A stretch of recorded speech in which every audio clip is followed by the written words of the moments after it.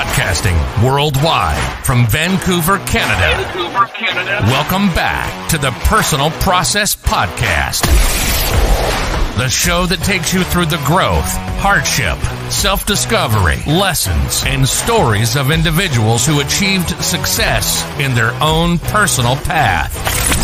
Trust the process.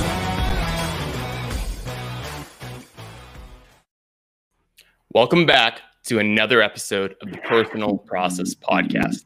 Today's guest, four-time TED speaker, author of way too many books to count, motivational speaker, mental toughness champion, and, you know, someone that is very exciting for me personally to have, because this is someone that I actually looked up to when I was in high school playing basketball. And, you know, not just for my moves, because, you know, Baldwin teaches everything from the crossovers to your jump shots, everything you can think of, all the nuances, but also to how to address life, how to go through it gracefully, how to take it with, you know, vigor and tenacity and get through it and, you know, thrive. So with that said, Dre, how are you doing today? I'm doing amazing, Parham. Thank you for having me here on this show.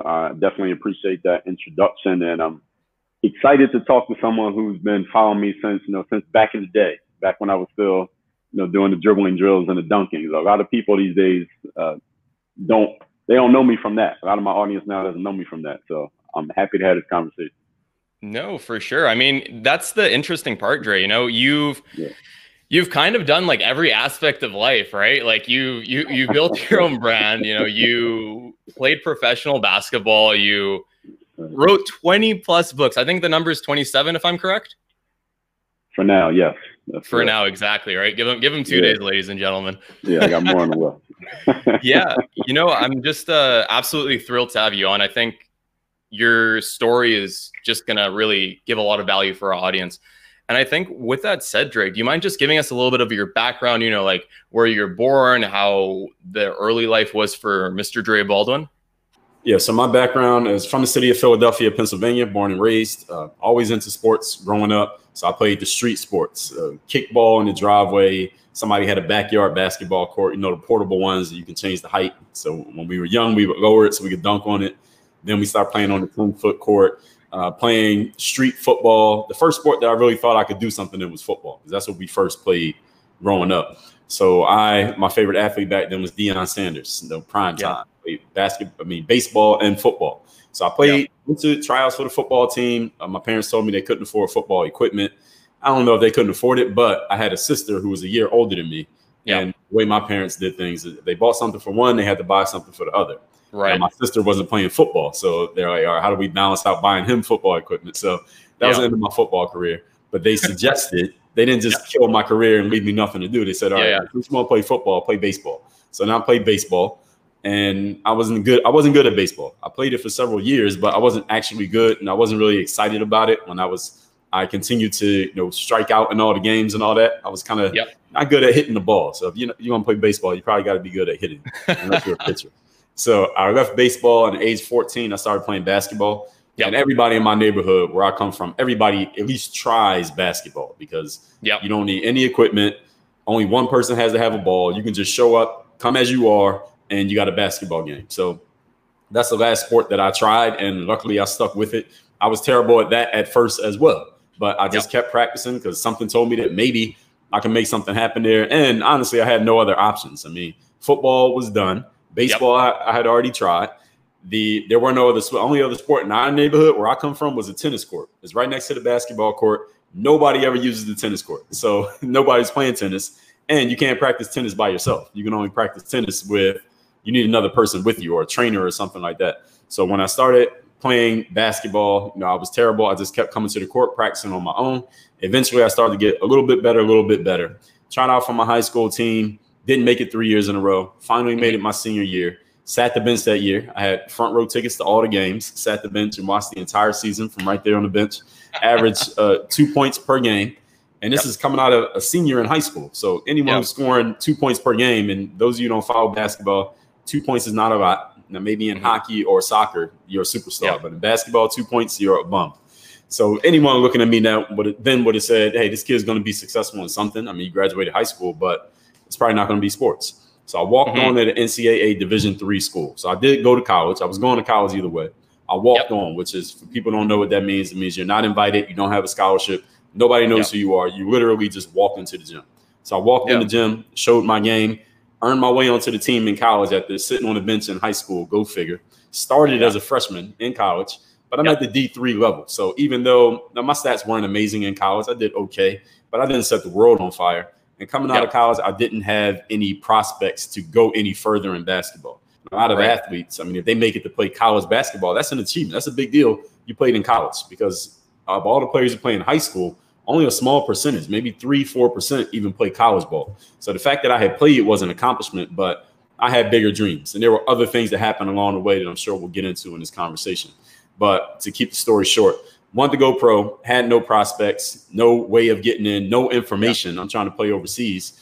And at first, I just worked a couple regular jobs after I got out of college. I worked at Foot Locker as an assistant manager. I worked at a gym called Baldwin Total Fitness as a membership salesperson. And a year removed from college, I went to this event called an exposure camp, showed myself there. Exposure camp's like a job fair for athletes, for people who don't know.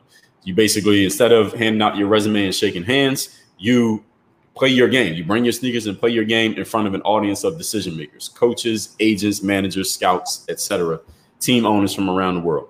I did well at that exposure camp. Now, my friends and I, we drove from actually Philadelphia to Orlando. And for people who don't know that geography, that's a 17-hour drive.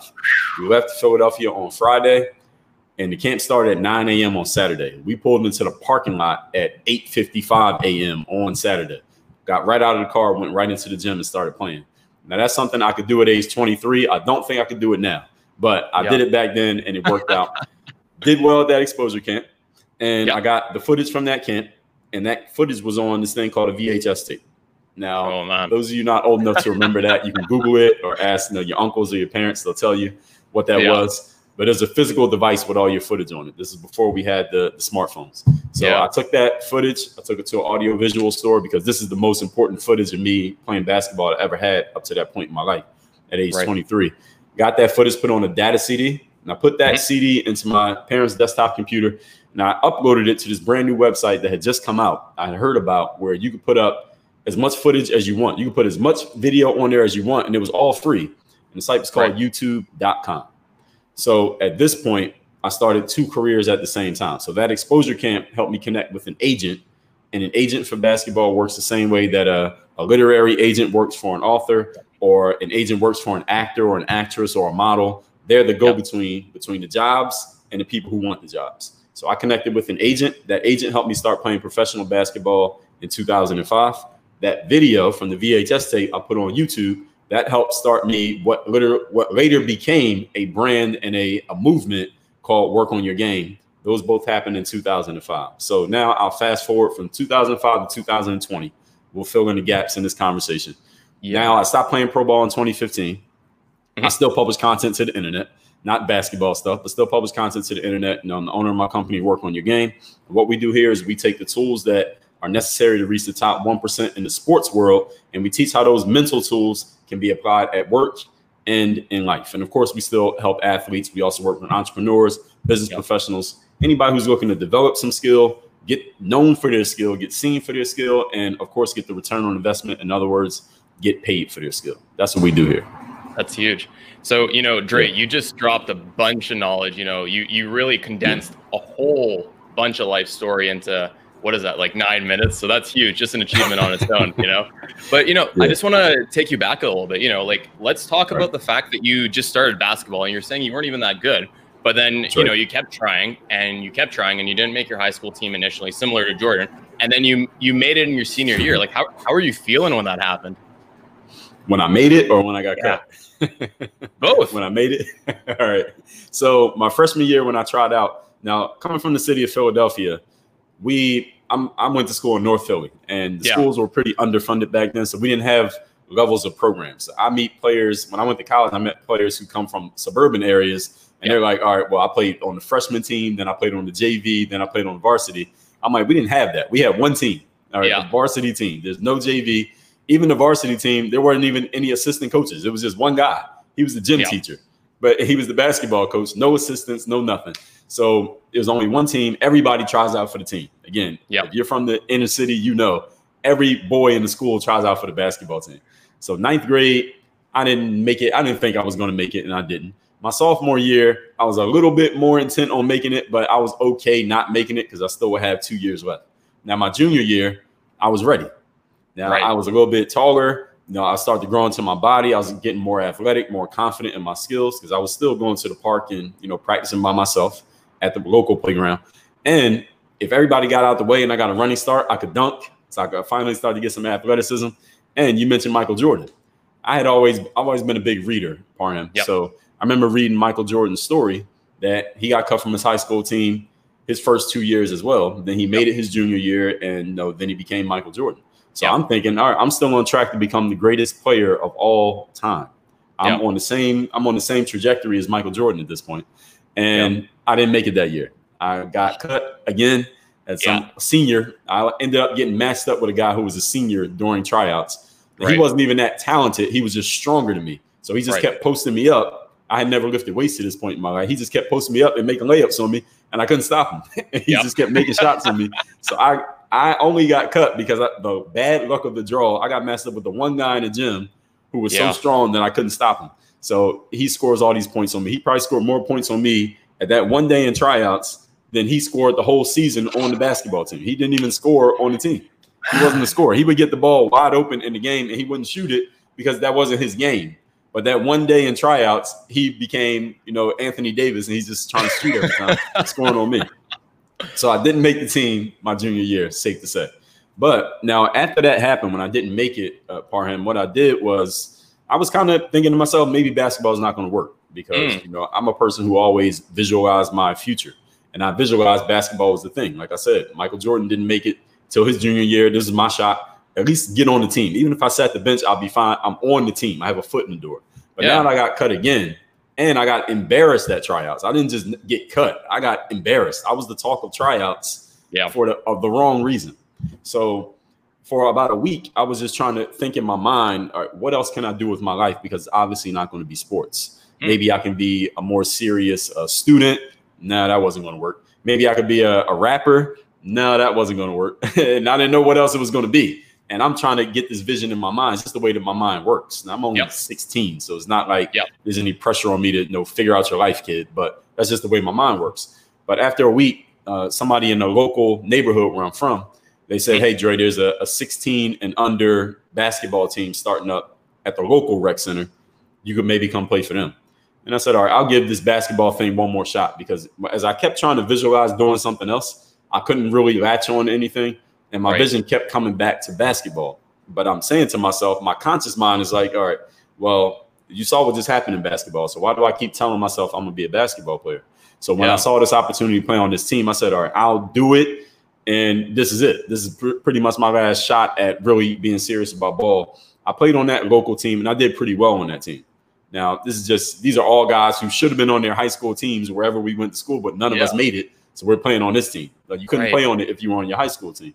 So we're all guys who got rejected from our high schools, and we're on this team. And we had a good team, and I was one of the top contributors on that team. So my confidence was built back up.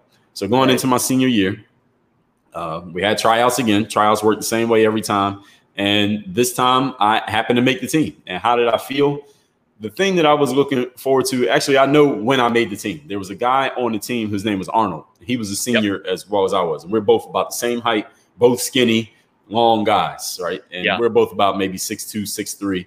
And in the city, our high schools, our tallest guys like 6'4", 6'5". So we were both like big men.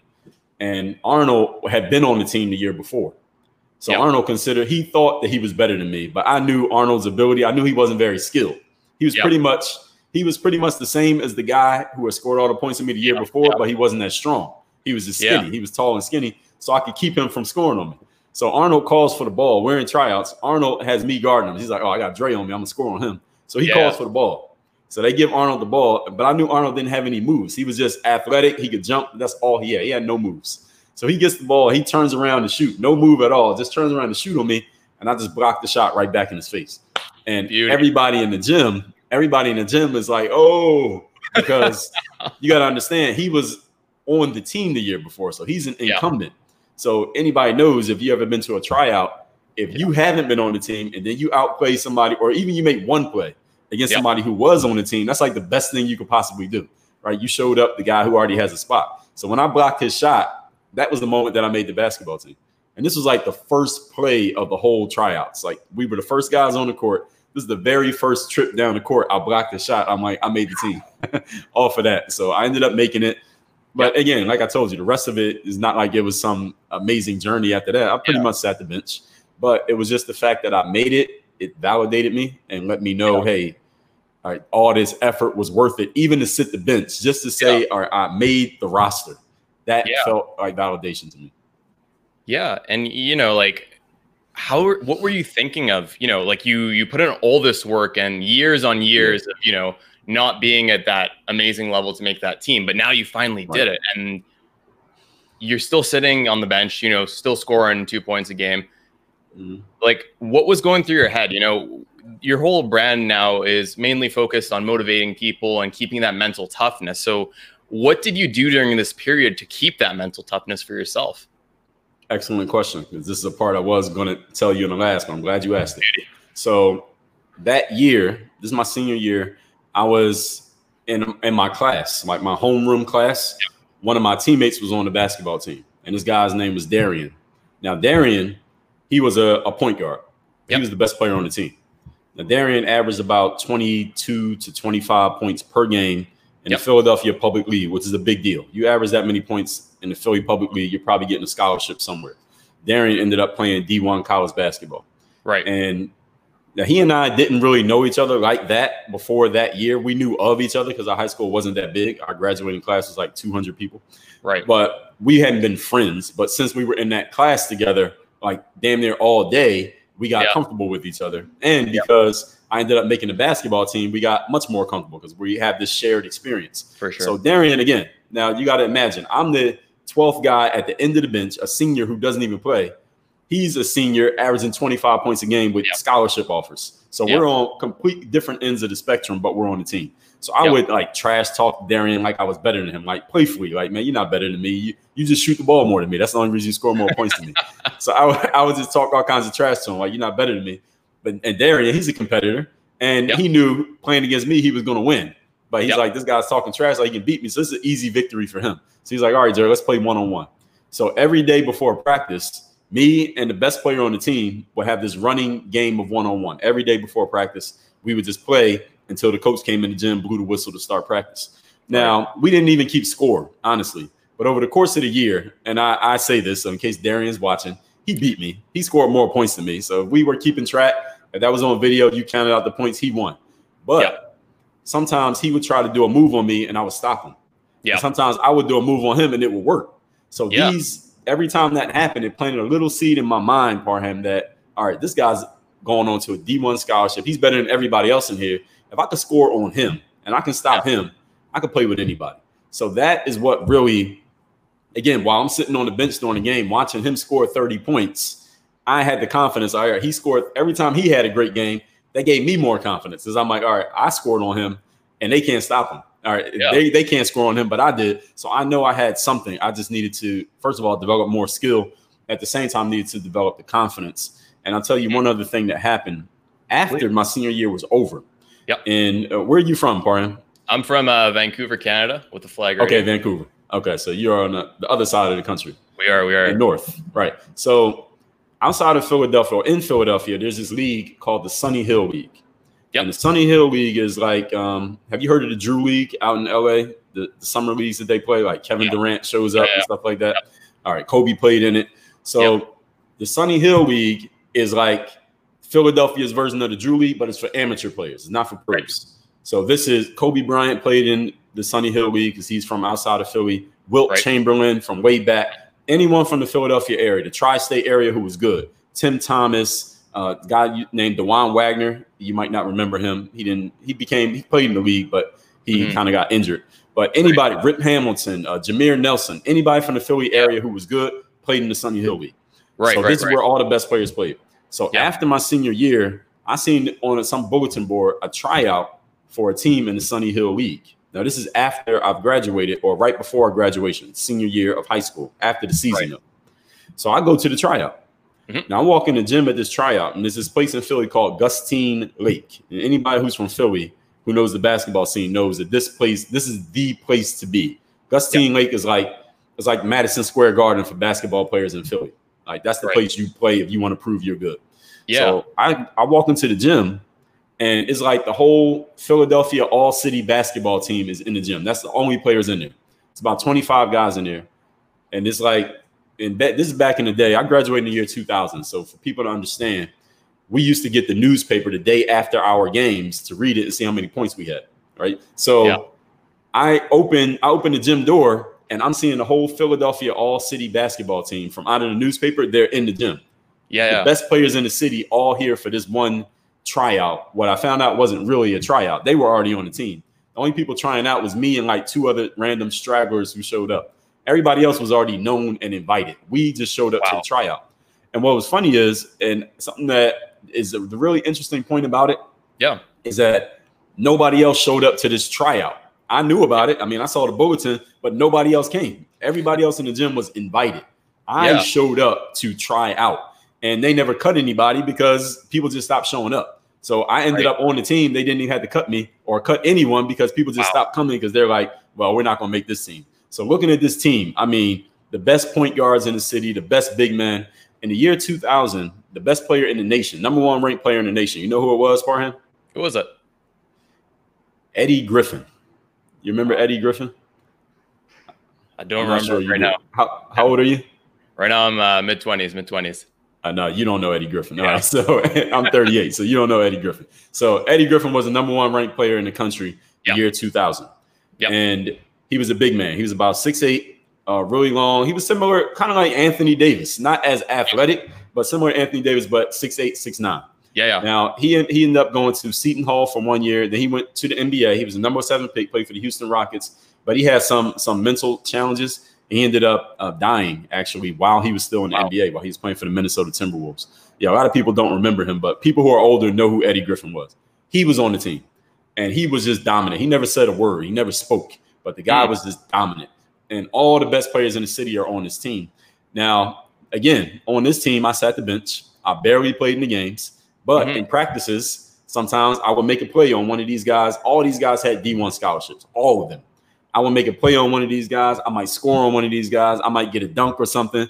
And it told me, listen, if I could play with these guys, these are the best players in the city of Philadelphia, period, that are my age, I could play with anybody. So, again, it gave me the confidence that I could do it. So then I took that confidence to my D3 school where I walked on.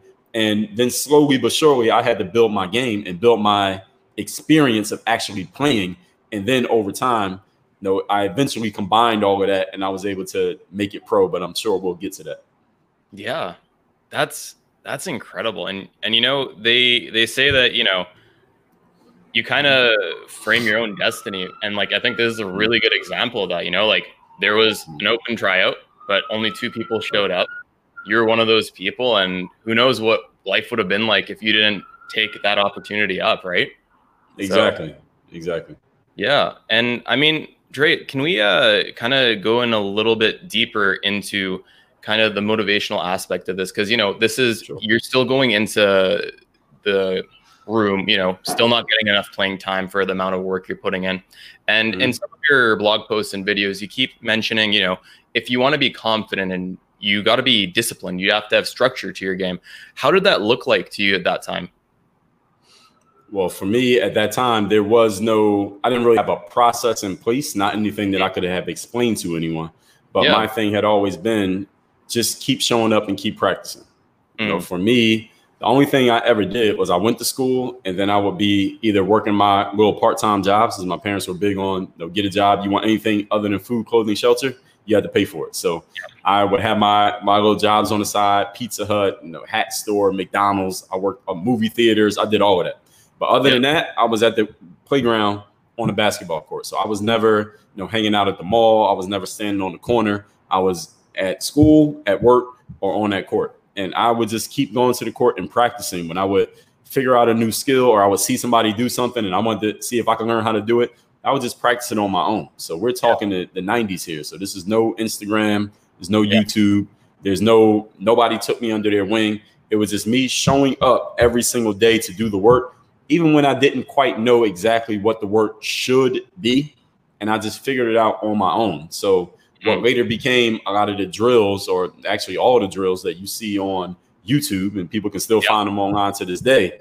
I made those up. Those just came from me coming to the court every day and practicing. Nobody gave me those. I made all of that stuff up because I was just on the court every day practicing. I figured out what worked for me.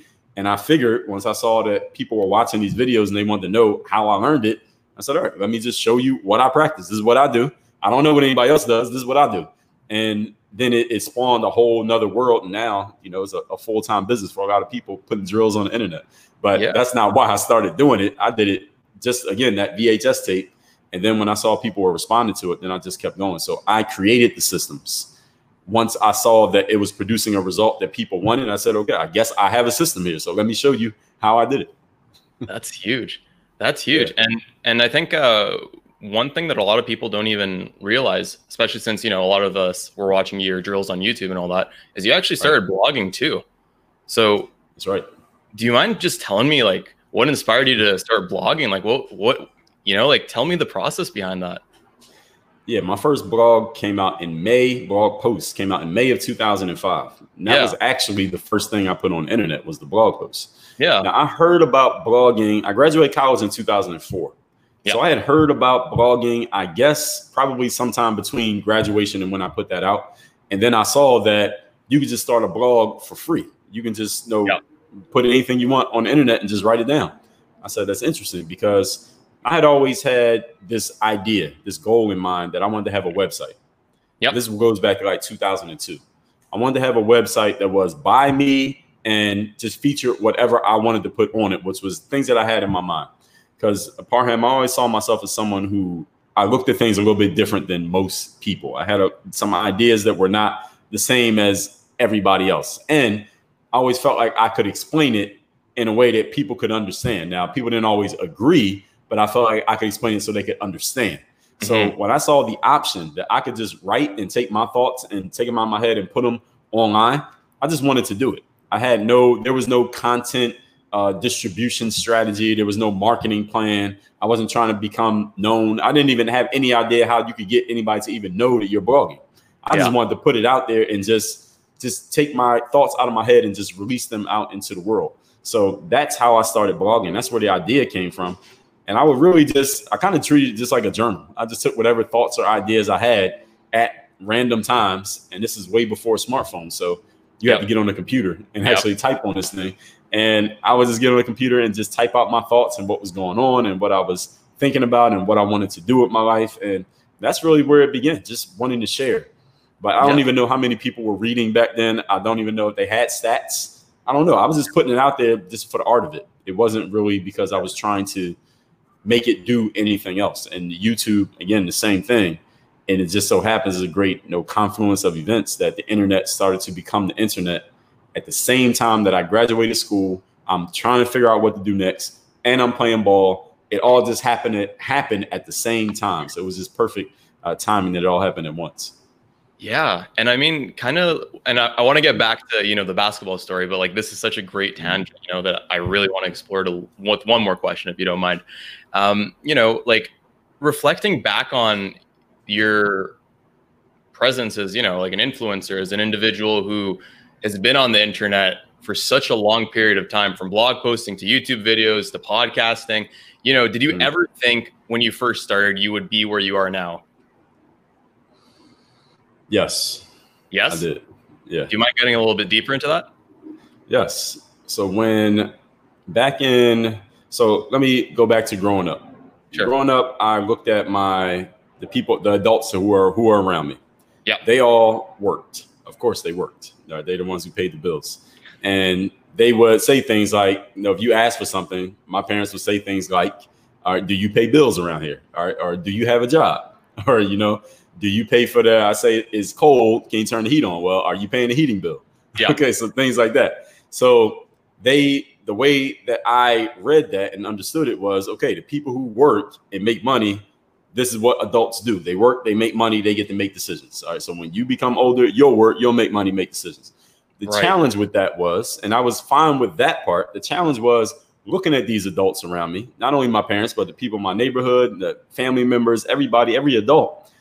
What I saw almost in all of them, almost 100% of them in my environment was that, number one, they didn't seem excited about going to work.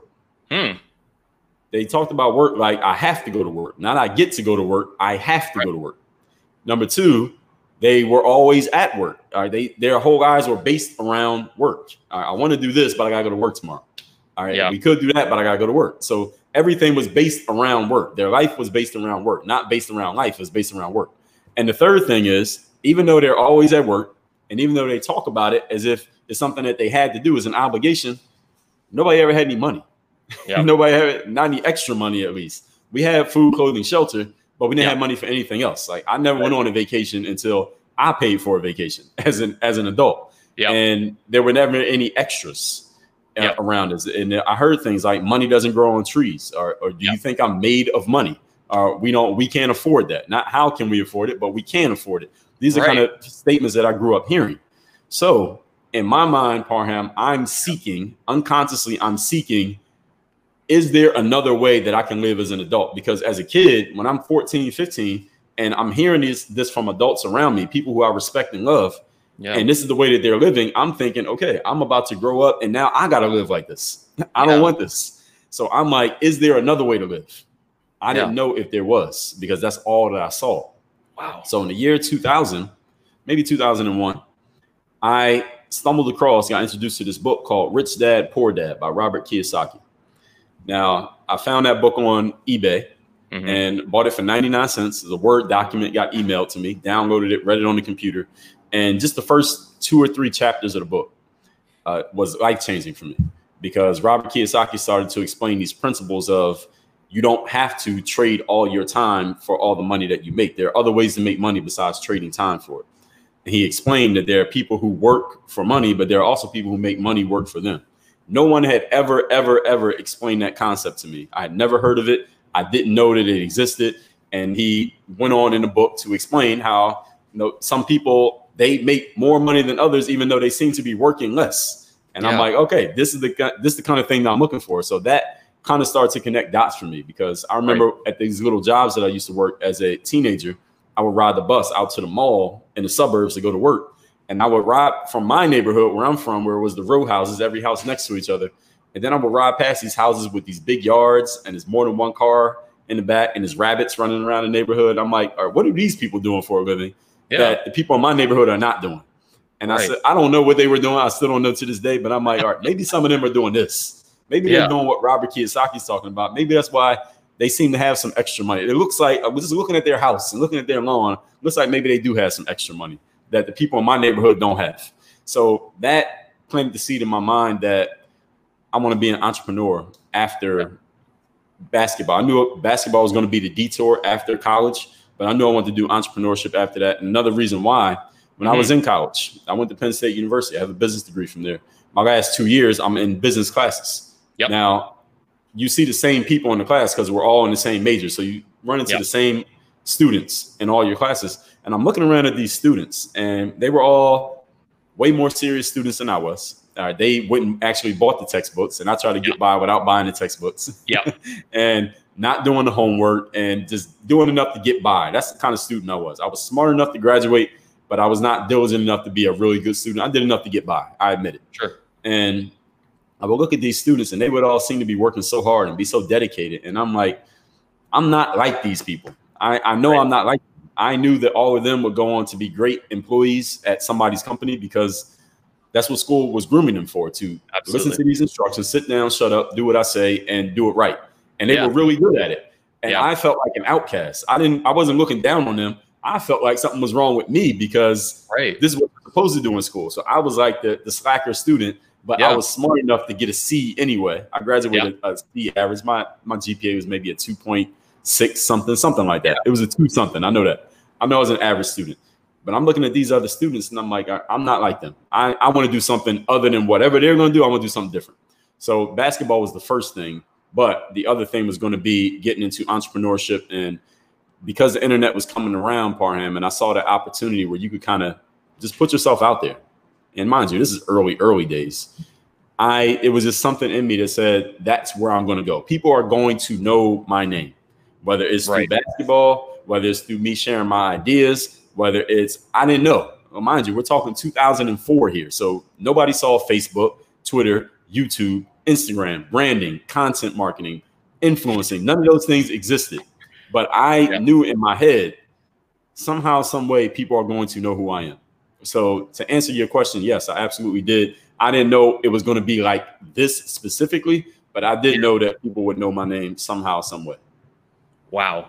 Well, that's such an amazing answer, and the book that you mentioned by Robert Kiyosaki, to all the audience members, I've read that book too, and I didn't have the level of success that you have, hopefully in the future, but it really changes. Still got time. Yeah, still got a little bit of time, man. That's right. It really changes the way that you look at money. It really changes the way that you look at time. It changes your outlook on everything. And it's not that big of a read. So if you guys have some time, definitely check it out. And we'll get into some of Gray's books too, because out of 27, you best know that he's covering a lot of aspects of life, from ball to motivation to everything in between. But, Dre, it's just incredible that you had this. A lot of people, when they're hearing things like this, they might get jealous or envious. But, I've watched so many of your YouTube videos. I haven't seen you once do that. Like, how do you have such a positive outlook on life? How do you keep that, composure and go forward? And you're like, okay, you know what? It's not happening today, but I'm going to keep going. I'm going to keep going. I'm going to keep going. Well, it's two things. Number one, I know that there are people paying attention. And I know that there are people who are looking to me as that person who's going to give them something positive. And once I position myself as this guy who's going to put something out every day. All right. That's the corner that I decided to own. And once you stand on that corner, all right, now you got to do it. Now you have to deliver it. Once you tell the audience this is who you are and you see people are buying into it, okay, now you had to be that person. So when I put myself out there as the guy who's going to put out a new drill every day, all right, that literally means put out a new drill every day. It doesn't matter how you feel. You got to put out that new drill every day. And when it came to like the mental game and the mindset stuff, I know that people are looking to me for, okay, this guy's going to give me something, some nugget, just something that makes me feel good. Maybe something I never thought of, maybe something I heard 1,000 times before, but I need to hear it again. Something that can help reinforce. So that's the way that I always look at it as a duty, because I asked for this position. Nobody said to me, Dre, you need to do this. I chose to do it. And it's kind of like I heard Michael Jordan talk about. Remember a few years ago when all the NBA players kept sitting out games for rest and the load management and all that? It was kind of getting out of control. And I remember reading in Michael Jordan's book back when he was playing, he said, every night when I played, I know that there were people who spent a lot of money and rearranged their schedules just to see Michael Jordan and the Bulls play one time. And I took that as a personal duty that I need to show up and I needed to deliver them, because they would never get to see me again. And that was my responsibility. So when I saw all these players sitting out games, I thought of what Mike said and said, see, this is the reason why Mike was different from these guys. The old school, new school conversation. But anyway, to further answer your question, the other part of it is the mental conditioning. So it's kind of like when you play basketball, you do conditioning drills, right? You do the sprints and the suicides and running this way and that way, all kinds of things to make sure you don't feel as much fatigue during the game. And the purpose of conditioning is not to eliminate fatigue, because that's impossible. If somebody does a lot of sprints, you're going to start to feel fatigue. It's just a matter of how much fatigue can you handle and keep going, or how much time do you need to rest before you can keep going again. And mentally, it works the exact same way, because what I tell people, Parham, is that 99% of the things that happen to us in life, we do not control. We only control 1% of life. But your level of mental conditioning is a measure of how much of that 1% are you going to take advantage of. Are you going to allow the fact that you don't control 99% to slow you down and keep you back? And you're going to use that as an excuse to fail, or use that as an excuse to let life have its way with you? Or are you going to say, okay, I only control 1%, but I'm going to take full ownership of this 1% and do what I can for myself? So are there days where I don't feel motivated or excited, or maybe I got a challenge that's going on? Like right now, I got a challenge going on. My book publisher owes me money and they're taking too long to get me my money back. I bought something from Nike and I shipped it via UPS, and UPS says they lost the package. So now I'm trying to get my package back. So do I have challenges that go on? Absolutely. But at the same time, even if I have that challenge, I might even talk about the challenge and say, hey, this is the way that I'm looking at it, because I'm sure there's somebody else in the world who has a similar challenge going on or is going to go through a similar challenge. Here's a different way to look at it. Instead of getting frustrated and angry about it, how about you look at it this way? How about you think about it this way? How about you take this different approach? Because everybody goes through stuff in life. And one of the things I talked about in my book, I know it's a long answer, I talked about in my book, Work on Your Game, is that in life, everybody goes through stuff, right? Now, the people who go through stuff and they allow the stuff to stop them or slow them down, they become the statistics. So it's kind of like they say, 95% of podcasts that start don't last a year, right? Those are the stats. The stories are the people who go through the same stuff, but they keep going. And because they become a success story, they get to tell their story. Then people want to know, how did you do it? How did you get there? So in life, you are either going to become a story or you'll become a statistic.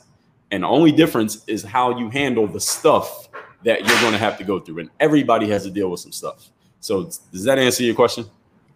Way more beautifully than I could ever expect. So thank you for that, Dre. And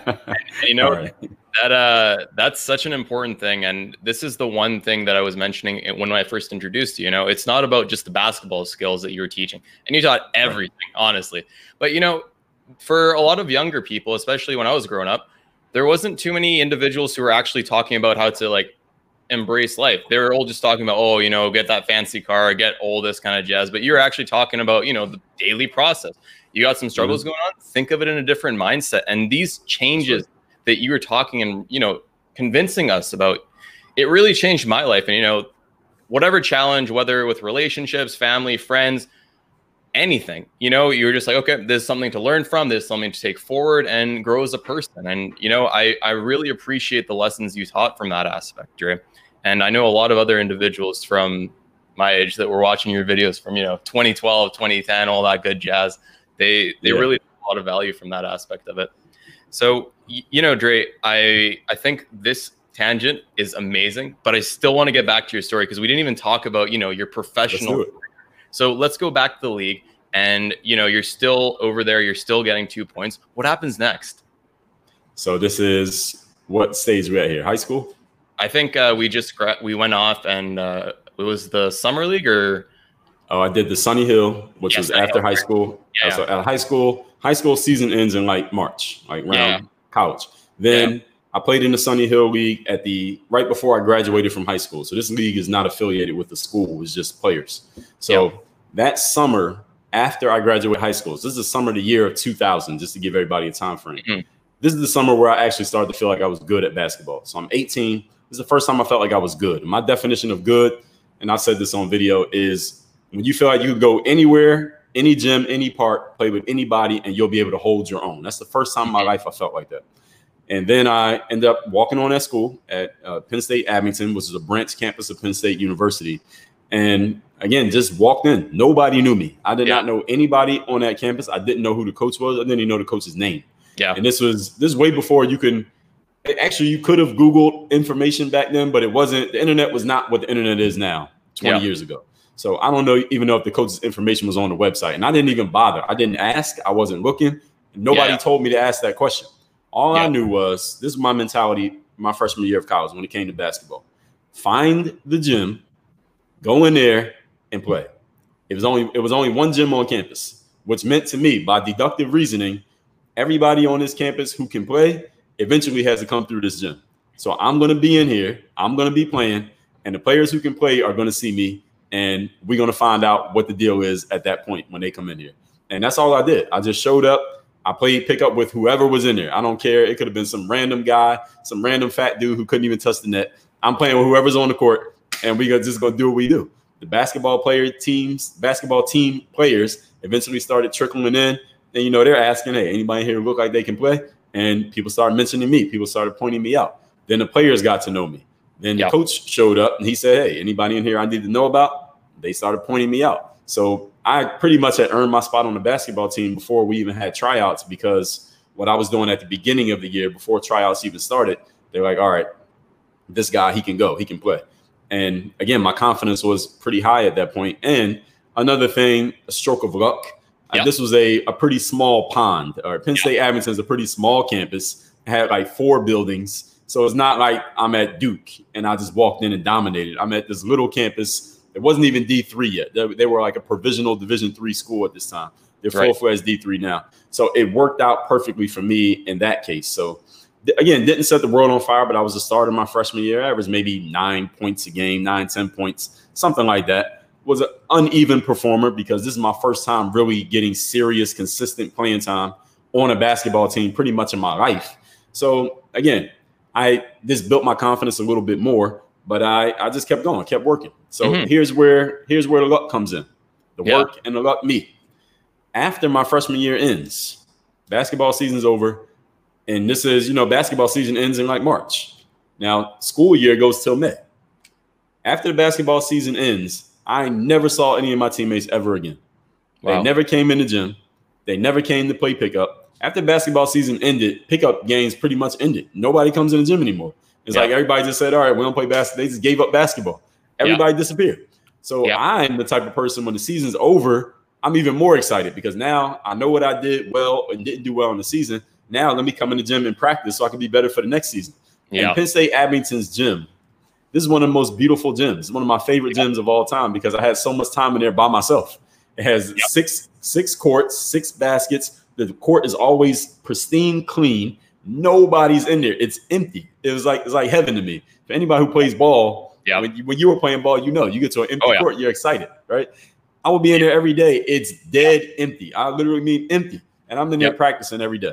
So school year goes on. I just keep practicing, never see my teammates again.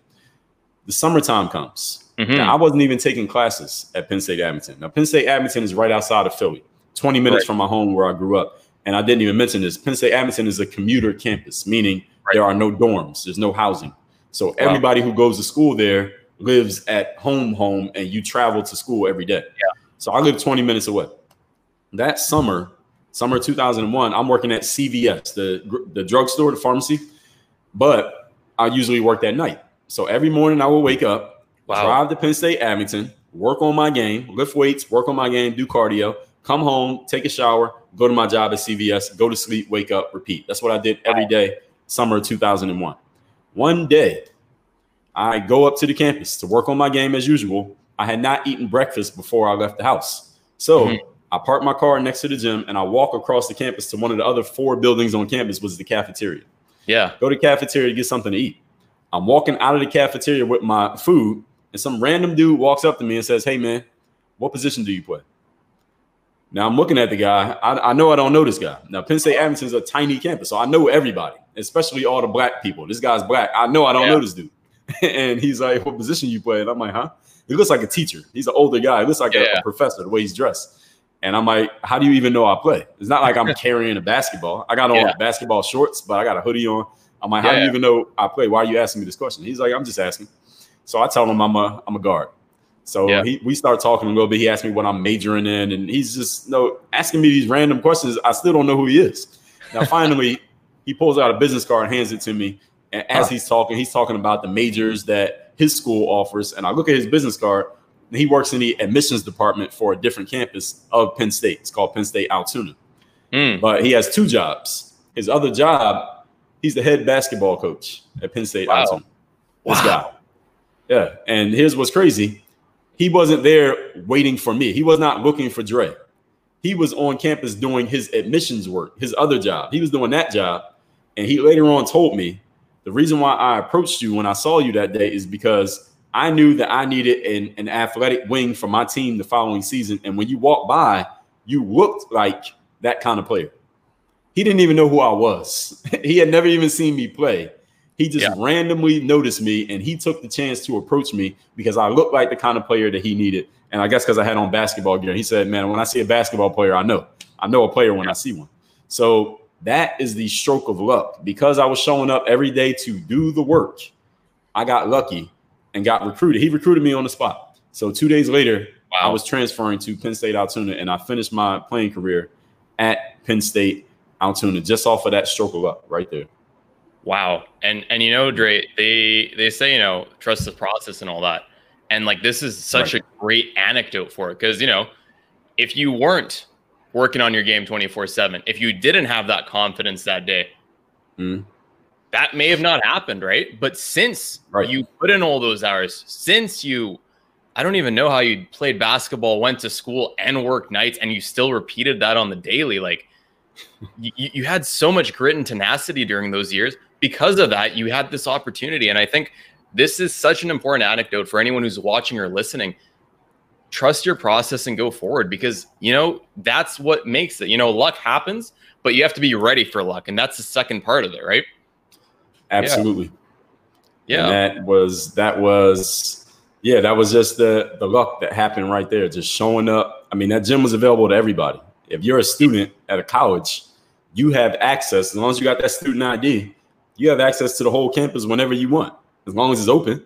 And nobody ever came into that gym. I mean, the only people who would be in that gym that summer of 2001 was me and the admin assistant who worked in the gym. There was a older white lady. I remember I went back to visit Penn State Abington like 3 years ago when I was back in Philly. I live in Miami now. I was back in Philly, and I went in there to visit her, visit the gym, and she still worked there. And I said to her, I had her on camera. I said, "Do you remember me? I used to come in here." And she said, "I remember you. You were the only one who used to come in here every single day," because I would just show up and do the work. And that's how I got lucky. So that's how it happened, man. You want me to tell the rest of the story? Oh, please. I'm loving it. Okay. All right. So now, sophomore year of college, I'm at Penn State Altoona, which is 35 minutes away from State College, from the main campus where the football team and all that is, Penn State. So this coach who recruited me, he is, you know, he's more hard as a coach. Like, he's like, "Look, I'm going to coach you. And when you get here, I'm not going to be this nice guy. The same guy who's recruiting you, I'm not going to be a nice guy when you're playing for me, because I'm going to drive my players." And I said, "All right, cool." I was going there anyway. I didn't care what he said. So I get to Penn State Altoona, and my bad practice habits, because I had never developed practice habits. I'd never really been coached because I hadn't been on many teams. My bad practice habits cost me opportunities for playing time. So I didn't even play that much my sophomore year. I played, but I was like the 7th or 8th man in a rotation. Whereas I had been a starter my freshman year. I was 7th or 8th guy on this team. And the guy playing in front of me wasn't even good at all. He didn't even have any talent, but he worked harder than me. So he earned the playing time that I did not earn. Right. And this is something that I tell players these days. Like, players often come to me and say, "Dre, well, I'm not getting any playing time on my team. So how do I get my coach to give me more playing time?" And I tell them what my coach told me that year, because I asked the same question. I said, "Coach, how do I get more playing time?" And I said, "Well, can you give me more playing time? Why aren't you giving me playing time?" And he said, "Dre, you don't get playing time. You earn playing time. And the way you earn it is by how you show up in practice every day. And since you're not working hard in practice, that's why you're not playing. You're better than the guy who's starting, but because he's working hard and you're not playing." So the team was actually hurt by the fact that this guy who wasn't even good was playing more than me. Because if I had been playing, I would have helped the team better than him, but I had not earned it. And the coach was standing on that principle: if you don't work hard, you do not earn a starting spot. So I only started one game that year. And the funny thing is, it was our playoff game. I finally started working hard at the end of the season, and I started the one game we played in the playoffs. But anyway, that year, it was a learning experience for me. And I'm glad that I went through that. I was really pissed at the coach that year. I really didn't like him that year. But the lessons that I learned from not earning my playing time that year taught me a lot of stuff that I still use to this day.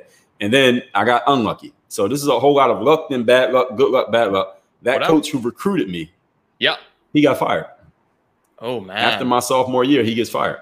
Now, anyone who knows college basketball, and if you don't, let me explain, or any college sport, when a coach gets replaced, the new coach that comes in usually cleans house, meaning a lot of the players who were there the year before will not be there with the new regime. And it's not because the former players are not good. It's because the new coach wants to bring in their own people, their own system. It's kind of like if a CEO gets fired at a company and a new CEO comes in, a bunch of people in the C-suite, they're getting fired. They're getting removed or relocated or replaced simply because the new person wants to bring in some of their people. So this new coach comes in. He was a former NBA player by the name of Armin Gilliam. Now, he played back in the 80s. He was the number 2 pick in the NBA draft, actually, behind David Robinson in 1987. But he passed away in 2010. But he comes in to coach, and he cleans house. I was one of the casualties of the house cleaning. Nobody from the previous year's team played for this new guy. So the next year, It was a whole new basketball team. Everybody got replaced. Wow. And the team, I ended up off the team the middle of my junior year. So I played a few games for him, but we kept butting heads. And he already had it in for me because I played for the previous guy, and he thought the previous guy was trying to sabotage the program. So I ended up out of the program in the middle of my junior year. So I didn't play another college basketball game after 8 games in my junior year. Right. So my whole junior year, rest of the junior year, and my whole senior year, I did not play on the basketball team at all in college, even though I had been recruited to this school to play basketball. So that's a pretty bad break. And for the most part, for most intents and purposes, any player with that kind of background or that kind of setup at a D3 school where you walked on, your career is pretty much over. That's pretty much it. Get your college degree, go do something else. You can at least tell people you made it in college. All right. You can at least tell that story. So it was pretty much over for any reasonable person who looked at me and said that. I graduated college, got my degree. I had no prospects, no agent, no offers, no opportunities, no nothing to play professional basketball. So when I came back home after college, my parents asked me, well, what are you going to do next? I said, I want to play professional basketball. And they, being logical, reasonable, smart people, started asking me questions like, do you have any prospects? Do you have a job offer? Do you have a plan?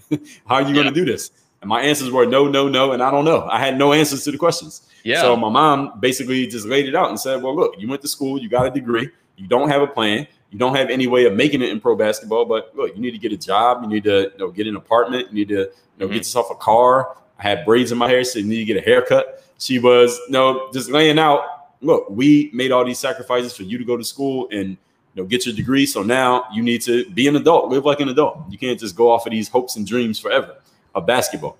So, and again, my parents are reasonable and logical people. So they saw that I didn't start playing until 14, only played 1 year in high school, walked on at a D3 in college, didn't play my last year and a half. It made no reasonable sense for me to think I was going to play professional basketball. So they were not wrong. They weren't. And sometimes I get athletes who come to me and say, well, my parents are hating on me. My parents don't want me to succeed. And my parents are holding me back. That's the reason why I can't do my thing. I'm like, no, it's not your parents. It's maybe because you haven't done anything. There's no reason for them to believe it because you haven't done anything to believe in. So I wasn't mad at my parents for that, but I took that situation and used it as motivation, not because I was mad at them. I was just mad at the fact that what they said was actually true. It was true. I had no prospects.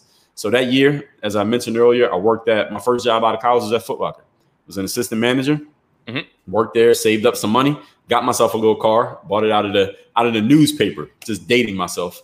Bought the car out of the newspaper it was a, I don't even remember what it was, man. It was I don't think they make it anymore, whatever it was. It cost about $400 or $500 cash. So I met this guy. He said, meet me in the parking lot of the Eckerd drugstore. So I met him in the parking lot. I looked at the car. He was in the car. I looked at the car. I was like, yeah, all right, it's cool. I'll take it. I drove it around the block once or twice with him in the passenger seat. I was like, all right, I want it. We drove to the title and tag place, and we did the title and tag switch right there on the spot. He had done this before, obviously. He sells me the car. He called his man. His man comes, picks him up. They drive off in their car. I got my brand new car. So $400 or $500 for a car. I got me a membership to LA Fitness for $30 a month. I'm right back in that gym working on my game again. So every day that I wasn't at work at Foot Locker, I was in LA Fitness. I would get there. I treated LA Fitness like a job. I would get there like 9 o'clock in the morning, and I would work on my game on the court. Then I would go and eat a little snack that I brought with me. Then I would lift weights. Then I would eat a little bit more. Then I would go to the upstairs where the cardio was, and I would do cardio for like an hour, like riding a bike. Then I would go to McDonald's, which was across the street. Now, again, this is 23 years old, McDonald's. Yeah. McDonald's across the street, eat a meal at McDonald's, come back to the gym. And this is now, by this time, it's about 5 o'clock. Now everybody's getting off of work, and they're coming to play pickup. And I would play pickup. So I would be in LA Fitness from like 9 in the morning to like 7 at night every day if I wasn't at work. The other days I'd be at work. And that's what I did for that whole first 6-7 months once I got that job. Then I quit Foot Locker. I got a job at Baldwin Total Fitness, which is closer to home and is a gym. Now, they don't have basketball courts, so I kept my LA Fitness membership, but I could lift weights in there pretty much for free because I worked there. And I'm selling my gym memberships, and that was the summer of 2005. And that's when I went to my first exposure camp. And I had to another thing here that I'll tell you. In order for me to go to that exposure camp, I needed to get 3 days off because the camp was in Orlando. Like I told you, I'm from Philly. So we had to drive from Philly to Orlando, and then we had to drive back from Orlando to Philly. So I needed Friday. The camp was on Saturday and Sunday, but we would drive on Friday. The camp would end Sunday afternoon, we could drive back. I can get back by Monday morning to Philly and go straight to work. But in order for me to get those days off, people got to understand when you work in that kind of job or any kind of retail job or sales, you have to work weekends. Nobody likes working weekends because the weekends are usually slow. And that's why everybody has to work them, because everybody hates working on the weekend. So for me to get that weekend off, I needed to negotiate with my boss to give me 3 days off, Friday, Saturday, Sunday. Nobody gets Friday, Saturday, and Sunday off. Yeah. So I had to negotiate with him. So I went to my boss, his name was Steve, and I told Steve what I was trying to do. Now, Steve, we were kind of kindred spirits in a way, because Steve was a guy who he was not going to be a lifer working in gym memberships. He wanted to do his own thing as well. And he talked with me about it a little bit after I told him what I was trying to do. So he knew I was a young guy. I just graduated from school. I told him, look, I'm not going to be here forever. I'm going to make my money. I'm going to do my job, but I'm trying to play professional basketball. That's what my destiny is. That's what I want to do, Steve. And when Steve saw I was serious about it, he would tell me that, you know what, I want to start my own business too. I'm saving up my money, telling my wife and things like that. And nowadays, Steve actually does run his own custom motorcycle business outside of Philadelphia. So when I told him, hey, I want to go to this exposure camp, it's in damn Orlando. I need to go down there. I need 3 whole days off. But listen, I didn't just go to him with that. And see, this is the mistake a lot of people make in life. They go to someone asking for something and they just tell them why it matters for them. All right, here's what I'm going to get if you do this for me. Well, listen, if you want somebody to do something for you, you need to tell them what they're going to get. Yep. So I told Steve, listen, if you give me these days off, here's what I'll do. I will work every day for the 2 weeks before the camp, and I'll work every day for the next 2 weeks after the camp. So that way I'm not missing any hours. And here's the thing that mattered the most, because we're in a sales job and Steve was the manager of the salespeople. So his job is based on how well the salespeople are selling memberships. So he needed me. I was probably the best salesperson there. So he didn't want me to not be at work. He wanted me to be at work because me being at work meant sales, and sales meant he looked good to his boss. Yep. So he wants me at work. So I'm like, look, I'm going to miss these 3 days, but I'm going to make up for it. And I'll make sure I make up all the sales that I might miss by not being at work. I'll make them up. And Steve agreed to the plan. So that's the only reason I got 3 days off to even go to Orlando. Went to Orlando, did my thing at the 2-day exposure camp, came back, made all the sales I need to make at Bally Total Fitness. And mind you, I'm still working at Bally when this ends. So after the exposure camp, I did my thing there. I got a good scouting report. I got my VHS tape highlights. And now I still need to get a job. So nobody offered me a job to play overseas at the exposure camp. I did not get offered a job contract on the spot. I went right back to Philly with my VHS tape and my scouting report. Now, what I did then, and here's the part where I take initiative. I started reaching out to every basketball agent I could find on Google. Right. Now, again, we're talking 2005 here. So they are not as easy to find as they are now. Yeah. Now, this is my logical reasoning at this time, because there's no information on how to play basketball overseas now. The only information out there now is my information. But even back then, there was zero information. So I'm figuring, all right, how do I play overseas? I want to play for a team that's in Germany. They have no idea who I am. Who knows those people? Who's the connect? The connect is the agent. The agent has those relationships. If I can get with an agent, the agent can connect Dre to the teams that want to play her. So I just start calling every agent I could find. They had a phone number, I called them. They had an email address, I emailed them. And I reached out to these agents and let them know, here's who I am, here's where I'm from, here's my collateral. And this was the most important part. Here's the scouting report from the exposure camp I went to, and I have video that proves I can play. I didn't have that before, so I hadn't reached out to agents. So people might be wondering, well, Dre, why'd you wait till a year after college? Well, I didn't have any footage. I didn't have any proof. If you want to tell somebody you can do something, you want to sell, you got to have proof. This is why when people sell things online, you see all the testimonials, right? That's the proof that you're actually good. So I had no proof when I graduated college, no footage. But when I went to that exposure camp, now I have proof. So now I start reaching out to agents. I reached out to probably 60 agents. Out of those 60 agents, 60. Wow. Out of those 60, 20 of them said, okay, kid, send me your footage. Let me see what you got. Now, mind you, this is 2005. YouTube was not out yet. I think YouTube came out in the fall of 2005. So this is the summer of 2005. So all I have is this VHS tape. So I had a double-decker VCR. A VCR is the device that plays VHS tapes for people who don't know. So I put the master copy in one side of the VCR, and I bought 10 blank tapes from the grocery store, and I put it in the other side, and then I had to buy another 10, and I made copies of my own tape. Yeah. And I started mailing those tapes out in bubble mailers on my own dime around the world to all these agents who asked to see my tape. Now, mind you, I'm working at Bally Total Fitness living in my parents' house. I didn't have that much money. So I'm spending my own money to go to I spent my last $250 just to go to the camp. That was the camp fee, $250. So I'm mailing these tapes out around the world to agents and just hoping one of them is going to bite, is interested. One of those 20 agents that I sent that VHS tape to replied back to me and said, I'm interested in representing you. And that agent is the agent who helped me get my career started. He got me my first contract. That was in Toughness, Lithuania in the summer of 2005. That's how my career got started.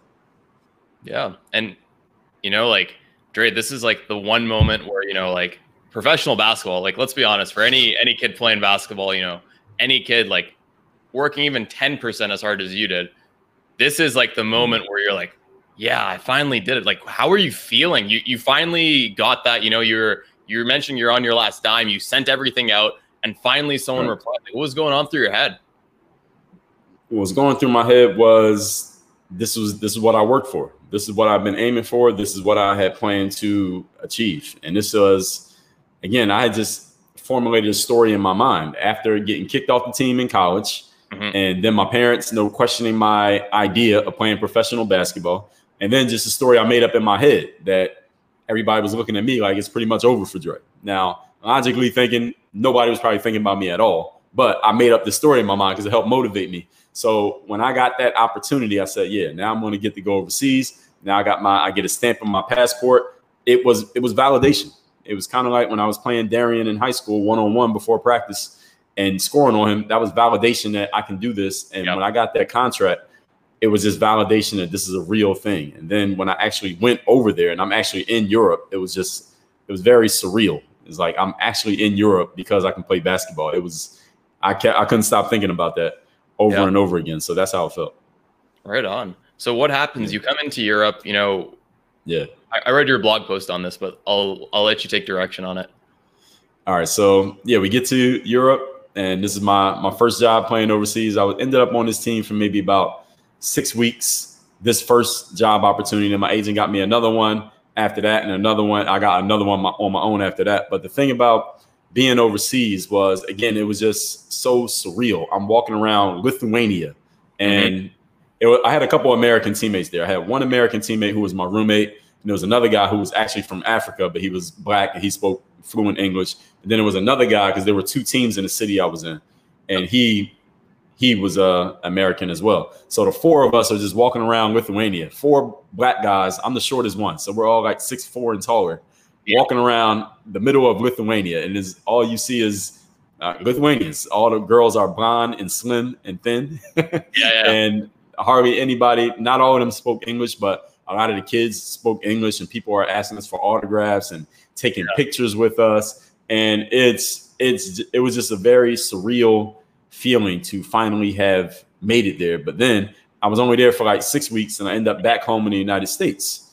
And it's not like I had stacked up $1 million in the 6 weeks. So I'm back at my parents' house and my parents are like, oh, we thought you were gone forever. Now you're back. They didn't say that, but that's what I'm thinking that they're thinking, right? So, and I ended up having to end up getting another job. I got a job at a grocery store. Now, this was probably the lowest point when I got this job at this grocery store because working at Foot Locker and Bally Total Fitness is not like the best job in the world, but I didn't have anything to compare it to yet, right? Yeah. But when I get the job at the grocery store, now I've already been overseas. Yeah. I know what it feels like to be overseas. I know what it feels like to be a professional basketball player.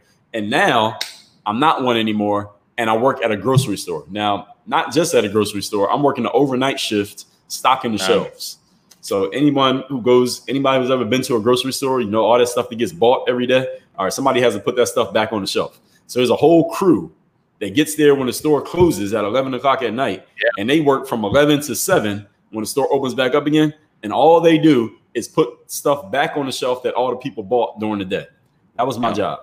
So the good thing is you don't have to talk to any customers. The bad thing is there's nobody to talk to because all you're doing is opening dusty boxes and putting boxes of Cheerios on the shelf. That's all you're doing for 8 hours straight. I remember the first night. I remember this. The first night I bought my iPod. This is before smartphones. I bought my iPod and the iPod died because I was playing it for 8 hours straight. So it died in about 5 hours. So the last 3 hours, I was literally just listening to myself think because the iPod died. So I had to come up with another idea for the next night. I don't remember what I did, but I came up with some idea. And that was the lowest of the low because I had something to compare it to. And then what happened after that is my agent reached out to me. Actually, I only worked there for about a week and a half, luckily, because my agent reached out to me and said, hey, I got another playing opportunity for you. And it was for a traveling team in the United States called the Harlem Ambassadors, which is kind of like the Harlem Globetrotters, but the Costco version, all right, the Walmart version. So I went and played for them, traveling team. That takes us into 2006. From there, I met a guy on that team who had connections playing in Mexico. So I ended up playing in Mexico after that. After that, came home, didn't have a job again playing basketball, got another regular job. This is at a gym in Philadelphia called the Philadelphia Sports Clubs. This is a more corporate gym, unlike Valley. I worked there for another 6 months. And from there, the next thing I did, I met a girl at that time, and then I ended up moving to Florida. And that's how I ended up in South Florida. And that was 2007. And now I was out of a job again after I moved to Florida, and I was doing a little bit of training people and stuff like that. I wanted to get back into pro basketball. And that's when I really learned how to sell myself.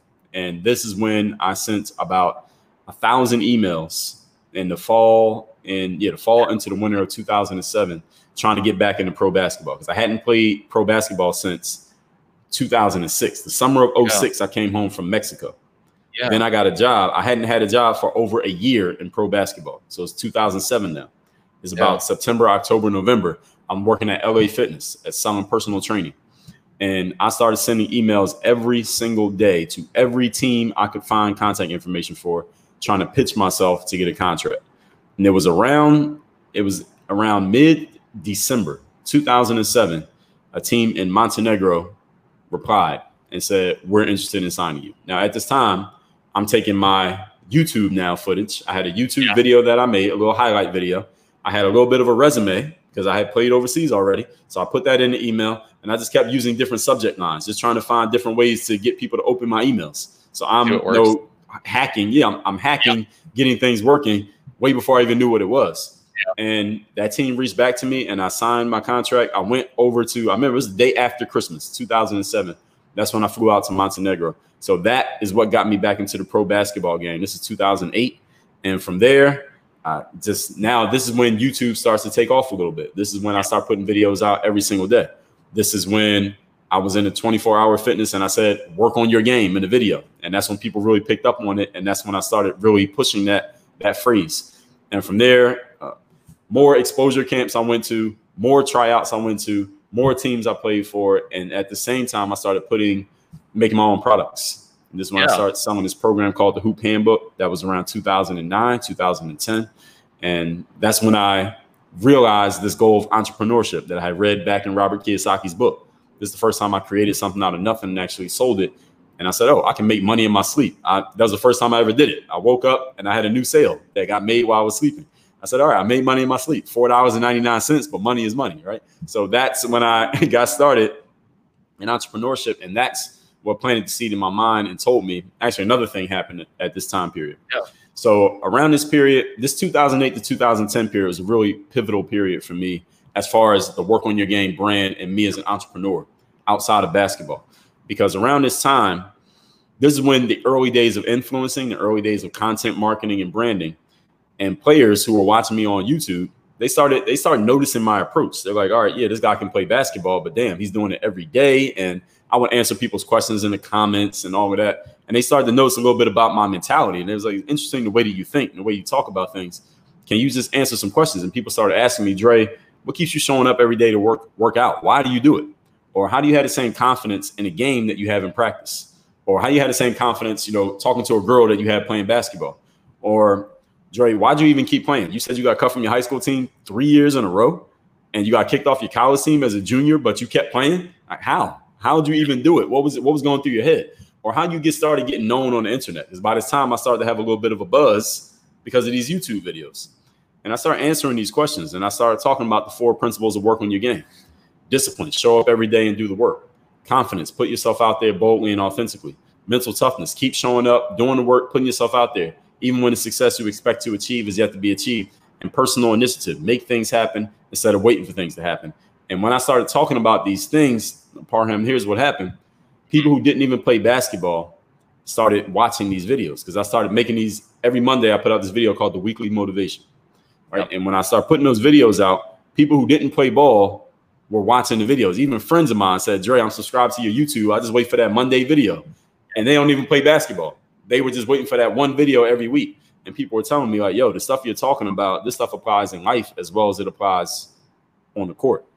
And that planted the seed in my mind that when I'm done playing ball, here's what I can leverage I can take my sports experience and I can leverage that for an audience of people who don't play sports. Because listen, when you have an audience of basketball players, they want to watch you play basketball. If you don't play anymore, then that audience is not going to keep paying attention unless you have something to offer them. So it's a beautiful thing that nowadays I have people like yourself who you grew up with me finding the basketball stuff, but now you're not maybe so much into basketball anymore, but the stuff that I talk about has evolved along with your evolution, along with a lot of people in my audiences. I mean, every day I'm meeting people who say, Dre, yo, I used to watch you when I was playing ball, but now I got a software company. Now I have a podcast. Now I do this. Now I got a family. Now I have kids. And the stuff that you talked about off the court, it still applies to me. So I really appreciate it. I hear that from people all the time. And so I really appreciate people like yourself just seeing the growth from the court to where you are now. So that is really what planted the seed for me. And then fast forward a little bit, 2015, I stopped playing basketball professionally. And that's when I went full time into what I'm doing now. I started, putting out an audio show every day in 2016. I've done the TED Talks, like you mentioned. I've written my first book back in 2010. So we can go back and talk about that if you like.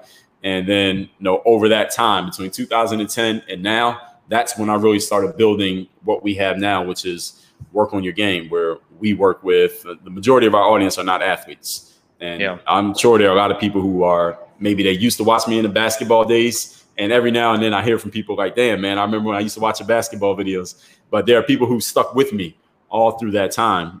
People like yourself, even through the transition when I stopped playing ball and I started talking about these things that had nothing to do with ball. Not everybody stuck with me, but there are a lot of people who did. And I picked up a whole new audience of people through doing things like being on shows like this. I'm sure you have an audience of people who never play basketball in their lives. Nope. And then doing the TED Talks and writing the books and many media appearances and speaking gigs and things like that have really exposed me to a different audience. Because one of the things, Parham, for me that was always important is that I never wanted to be living off of I played basketball, past tense.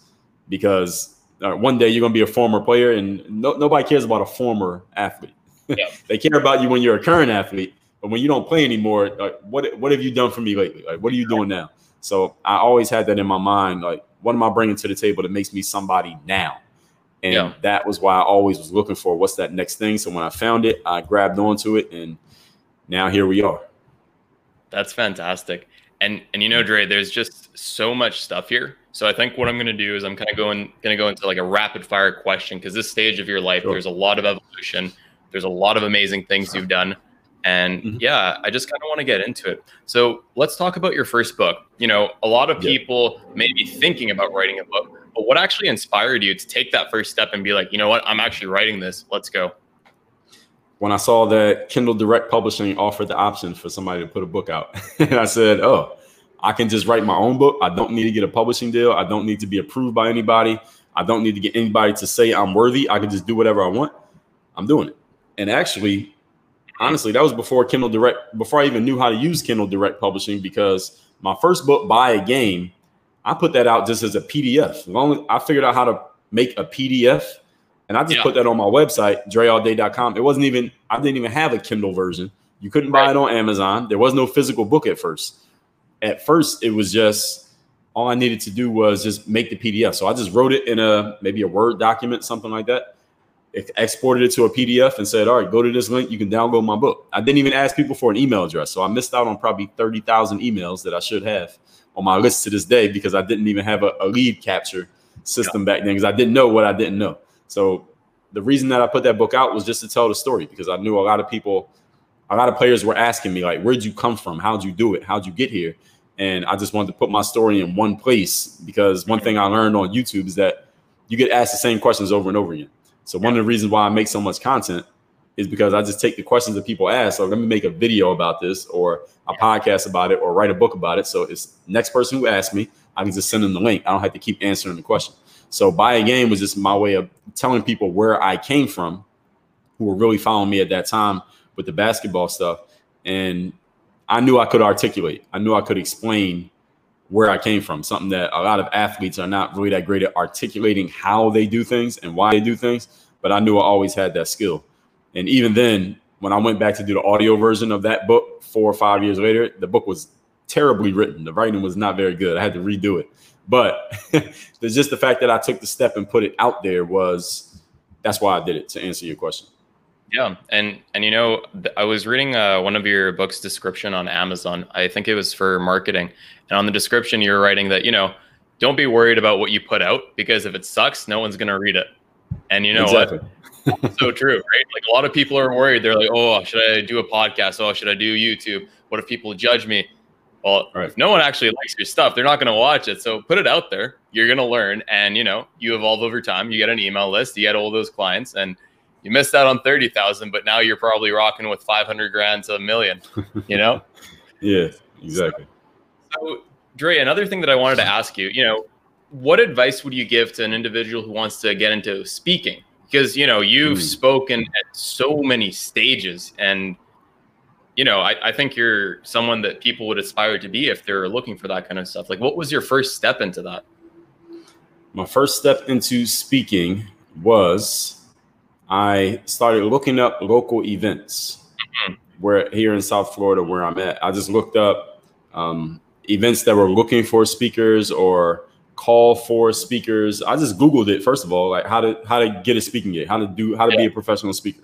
And there were a few random videos out and a few articles that offered a couple tidbits and a couple tips. And I just started Googling events that are looking for speakers or events that are happening in my area. And when I saw an event, I just looked up the contact person, whoever it was, and said, hey, Mr. or Mrs. Contact Person, here's who I am. My name is Dre Baldwin. This is what I did. I played basketball because I know that's something that gets people's attention. I played basketball professionally. I made all these videos that I put on YouTube. I got this many subscribers, and I've written a book. Maybe I might have had multiple books by this point. And I said, this is what I can talk about. I can talk about this. I can talk about this. Do you see an opportunity here? And that's all I did. And that was just taking initiative. And it was just me trying to put myself in the shoes of the decision maker.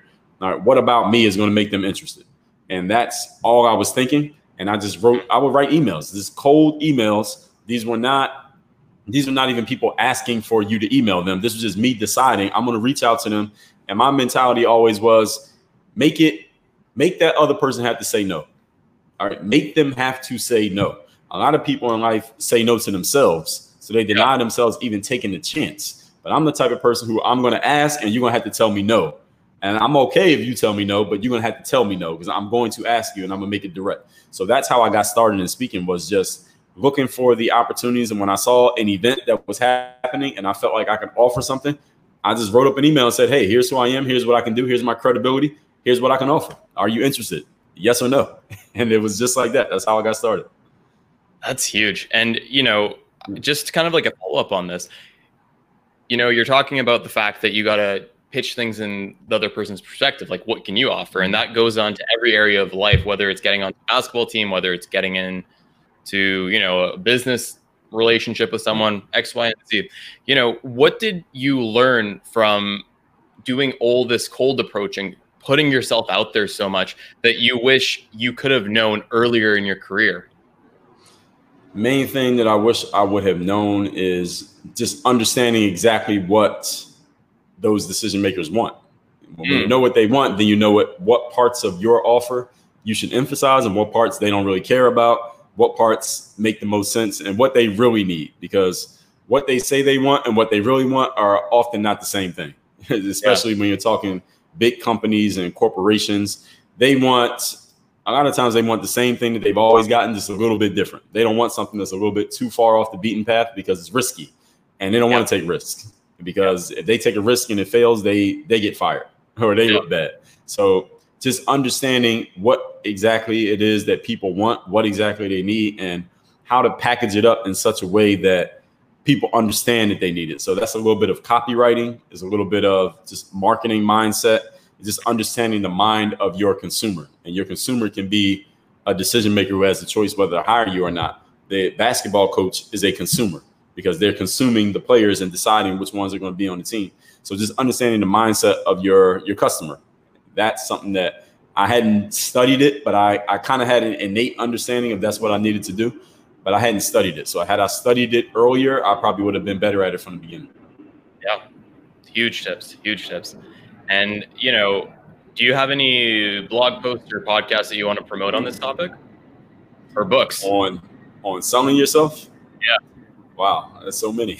I mean, right. My book, Work on Your Game. Also, you can get that at workonyourgamebook.com. And I have a book called The Seller's Mindset, which you can get at workonmygame.com/sell. And both of those books are also on Amazon as well, if people prefer that. But yeah, I got so much content on that. I can't even give you one by one. We'd be here all day. I know. And we've already had a really long and amazing conversation, and I'm cognizant that you are a busy man. So I just want to talk about a couple other things. And, one thing that I want to know is, the amount of content that you publish. One person publishing on one platform doesn't even make like 10% of what you post. You post like 5 things on Instagram, 10 things on Facebook, 1 million podcasts. What's the secret sauce, Dre? Like, what are you doing? Like, do you have a twin? Do you have, tell me what's going on.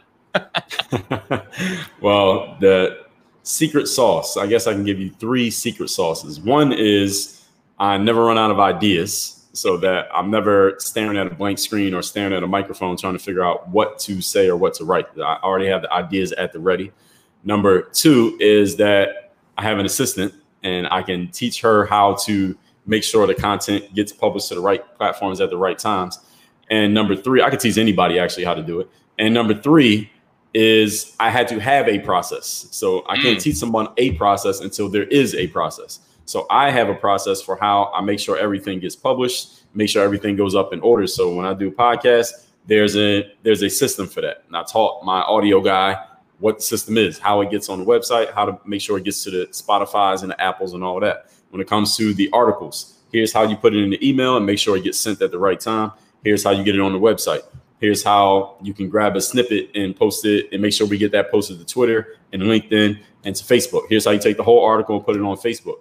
And the only one that I do completely on my own is the Instagram with the posts and the pictures and stuff like that. But everything else, I created systems and processes that I could teach literally anybody who can understand English and who can follow a screen share video can publish my content. I create all the content, but I can show you how to make sure it goes to the right places at those times. And that's just a matter of just systematizing what you do. So a lot of people ask me about that. How do I get all this stuff out there so consistently? Is first of all, I had to know how to do it. And then the most important part, especially if you have anybody who's going to work for you or learn from you, if you want to even teach a course, is you must be good at explaining it. You have to be really articulate. And you have to be very detailed in explaining exactly what you're doing, not only what you're doing, but why you're doing it, so people can understand the why behind it, not just the what. And I've always had that skill. So that's how I'm able to publish so much content.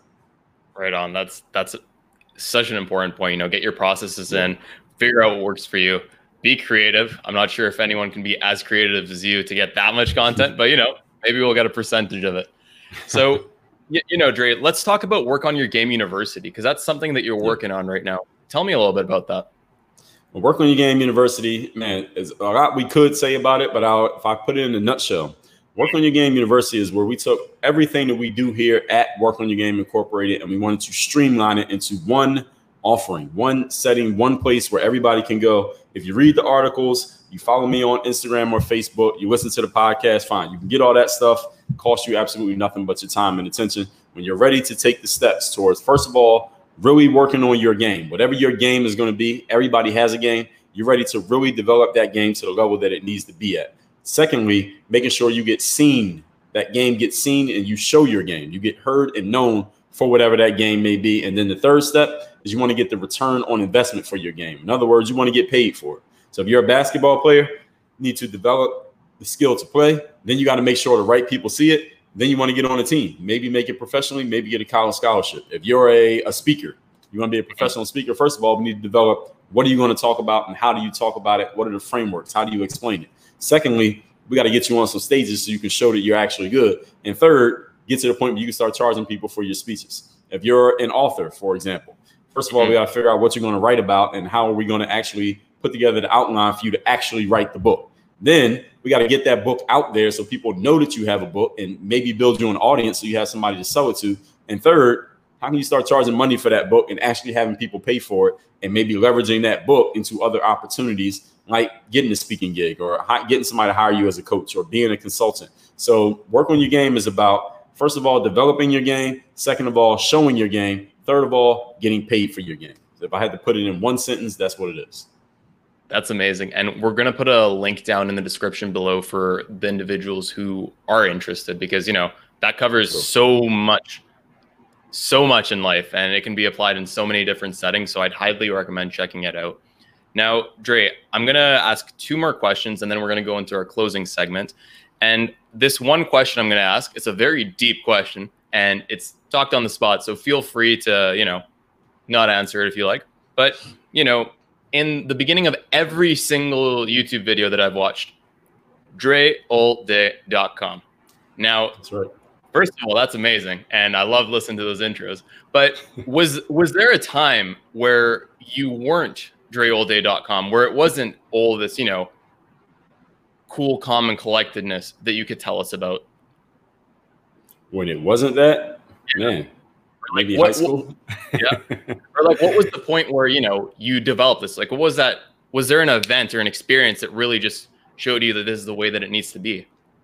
I would say probably when I went to college, and I think I wrote an article, I think, about this maybe a couple months ago. But when I was in high school, I hadn't made the basketball team for 3 years. And then the 1 year that I made it, I only sat the bench. So, and since I cared so much about making it in basketball, that was one of the most important things to me. My identity, my self-identity, even looking at the people in school and how I thought they thought about me was this guy who tried to make the basketball team, finally made it. It still didn't do anything. So that was the way I saw myself in a way, maybe unconsciously. But then when I went to college, I had a chance to reinvent myself and create a whole new identity because nobody knew me there.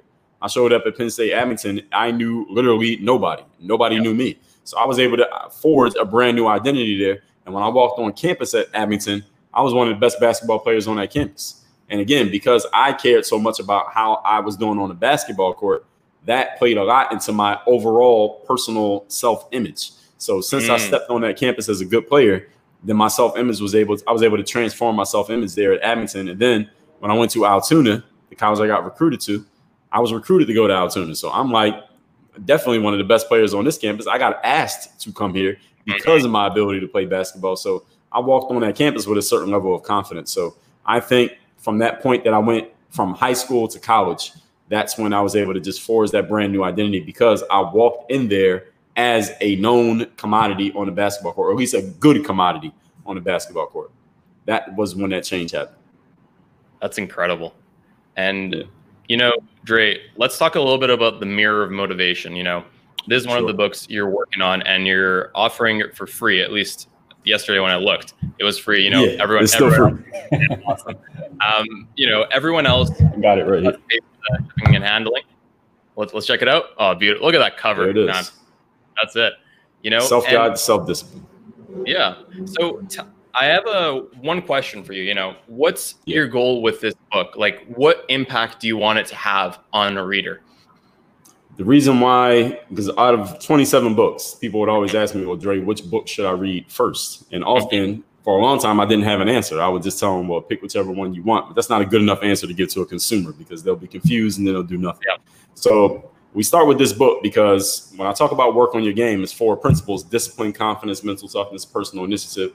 This is the self-guide to self-discipline. This is the first of the 4 principles of the core work on your game philosophy. And the reason why people will want this book and the change that they're going to undergo, the impact it's going to have, is that everybody who's listening to this, you have goals in life, things that you wish to achieve. And if you've listened to this whole conversation so far, you probably are willing to do the work. You're willing to put the effort in. The challenge that many people have, even though they have goals and they're willing to work, is that they never ask themselves the key question, which is, who do I need to be? What type of person do I need to be when I walk into a room? What kind of energy do I need to have? How do I want people to feel about me? Who do I want to see when I look in the mirror? How do I want to feel about myself? This book, The Mirror of Motivation, will provide the frameworks for you to answer that question for yourself. This is not me hyping you up. This is not some rah-rah YouTube video. This is you giving yourself the answers to the question who you need to be. That's why the book is called The Mirror of Motivation. It's you looking in the mirror for you to be able to answer that question for you. So anybody can get this book for free. I paid for the book. All you do is cover the shipping. Small shipping charge. Just go to mirrorofmotivation.com. The book is paid for. You handle the shipping. Again, mirrorofmotivation.com. And we got more books. We'll show those to you. But first, let's start with this one. Yeah. And, we'll have the link in the description as well. And, Sure. Dre, you've written so many books. You have so much knowledge. And to be honest, like if we wanted to get through everything, it'd probably take 5 years. But, so I think we should, just go into like a little bit of a closing, because I think we've got through a lot of your life experience, your personal process. So let's do two things. One message that you'd like to give our audience, however you'd like to put it. And then the second thing that we'll talk about, just any shout outs, social media handles, anything you want to say. So take the stage. Most important thing that everyone needs to do in life when it comes to achievement is get a grasp on who you are being in life, not what you are doing and not what you want to have. Most people go through life. Most people who are goal oriented, they have goals, things they want to achieve, and they realize, okay, I got to work to get to my goal. So this is where you get hustling, team, no sleep, grind all day, grind all night. This is all the hard work, motivational cliches that you hear. And hard work is a good thing. I'm not knocking hard work. I mean, I have a hat on that says work on your game. So work definitely matters. What many people never ask themselves, though, is who I need to be. And the principles of achievement in life, the 3-step process is be, do, have. Meaning you must be first. When you decide who you are being, and it is a decision, who you are being, the doing comes with it automatically. And when you are doing the right things, the results of that doing happen by themselves. For example, if a person is overweight and not in shape, and they decide that they're going to change their being to a person who is in shape and is going to have a nice body and feel good about themselves and be healthy, what needs to change? Not what they're doing. All they need to do is change their being. And they already decided, I'm a person who's in shape and who's healthy. So what is a person who's being that? What do they do differently? They're not going to eat that extra cupcake. They're not going to sit and watch Netflix all night, drinking soda and eating popcorn. They are not going to skip out on their workouts at the gym. They're not going to take that extra drink of alcohol. They're going to drink water. They're going to eat some vegetables. They're going to make sure they work out every single day. They are going to make smart decisions in the kitchen. They're going to make wise decisions when it comes to going to the gym. They're going to make sure they're getting the right amount of rest. They're going to make sure they're putting the proper nutrients in their body. Why are they going to do all those things? Nobody has to tell them. You can find those things out. But the thing is, when you decide who you are going to be, the actions automatically follow. Because again, if a person is a smoker and they quit smoking and then they don't say, hey, and somebody offers them a cigarette, they don't say, well, what kind of cigarette is it? Or maybe I'll have a little puff. They say, I'm not a smoker. They say, I don't smoke. That's a being thing. I don't smoke is a matter of being. They don't say, well, I smoke only on Mondays and Tuesdays. No, they just don't involve in it. I'm a fit person who's in shape. So what goes with that? Even if you're not that person, and I asked you that question, what goes with the person who's in shape? They probably go to the gym. They probably drink a lot of water. They probably make smart decisions. If I tell you a person is an author, that's who they're being. They're an author. What does that person do every day? Any logical, reasonable person is going to answer the question, well, they probably spend some time writing, right? Because that's what an author does. If I tell you a person is a personal trainer and I ask you, what does that person do? What does that person look like?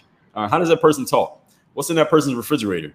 You don't have to know them to be able to answer the question. All right, they probably have some 6-pack abs. They probably are in pretty good shape. They probably have an Instagram with a bunch of pictures of their body. They probably have some clients. They probably have some vegetables and some fruit in their refrigerator. They probably don't eat a whole lot of bad foods. Why? Because that being comes with a certain amount of doing. So when you fix your being or you choose your being of who you want to be in life, the actions will automatically come with it, logically and reasonably, based on the being that you have decided on. So when you decide I am this, you can just look it up. All right, what does this person do? You don't even have to look it up. Just ask yourself. If you're a smart, logical person, which you have to be if you've listened to the 2 hours of this conversation, what do I do? What does that person do? What does an athlete do? What does an author do? What does an entrepreneur do? And you will look for the answers, and then you'll get them, And because that's who you're being, you won't have a problem doing it. So that's what I would give people when it comes to the one piece of advice I would give them. And when you get the doing in place, the having, the results, they come with it automatically. You don't even have to worry about that. You don't have to chase it. And when it comes to where I'm at online, I'm on every social media platform, LinkedIn, Facebook, Twitter. I'm on everything except TikTok. I'm on YouTube. I publish on all these platforms every day. I'm on Instagram. I use Instagram stories a lot. So if you want to see my day-to-day, follow me on Instagram stories. I write articles damn near every day, at least 3 times a week. You'll get an article from me. You can sign up for that by going to workonmygame.com. You get on my email list completely free. Articles come multiple times a week for free. The Mirror Motivation, we already talked about, mirrormotivation.com. We have workonyourgameuniversity.com, but people are not going to remember any of these things, Parham. So I'll just tell you, whichever platform, it'll be in the description, but whatever platform you like, just choose it or just Google me, put my name in, Dre Baldwin, and I'm everywhere that you look. That's fantastic. So, we talked about your process, Dre. We talked about, starting basketball, not the greatest, trusted the process, went forward, got cut from, the basketball team when you were in your pretty much from grade 9 to 11. Then you made it in your senior year, still struggled, still persevered, went to the different leagues and, had some hardship, went pro, got cut and, moved on and took a little break, went back down, worked at the grocery store. And now you're, just doing so much in your life. And I think your story is one to really visualize trusting the process because, your life was literally just like an up and down, it was like a frequency thing, and that's right. And, you were ready for every opportunity that came. You worked every single day. And that one time where an opportunity came through, you're ready to go and you took it and you went through. Now you're doing amazing things with the books you're writing, with a podcast, with all the content you're producing. And a lot of people are just gaining so much value and life experience just from you. So thank you so much for taking the time to be here. It was an absolute pleasure seeing someone that I looked up to when I was playing basketball and learning from life at a young stage. And we wish you the best, sir. Thank you again. Thank you for having me, man. Really glad to see your evolution from a basketball player to where you are now. And I'm happy that I played maybe just a tiny, tiny piece in that over the years. And I really appreciate you reaching out and having me here on your show. I'm looking forward to hearing the feedback from your audience. Absolutely. All the best, Dre. Thank you. Hey, everyone. Parham back after another amazing episode with another amazing guest. We hope we added value into your life so you could take the tips from this episode and fuel your process forward. If you enjoyed our episode today and think other friends or family members may also appreciate the lessons that our podcast brings, be sure to share us with them. Subscribe and rate our show so we know how we did. And always remember, trust the process.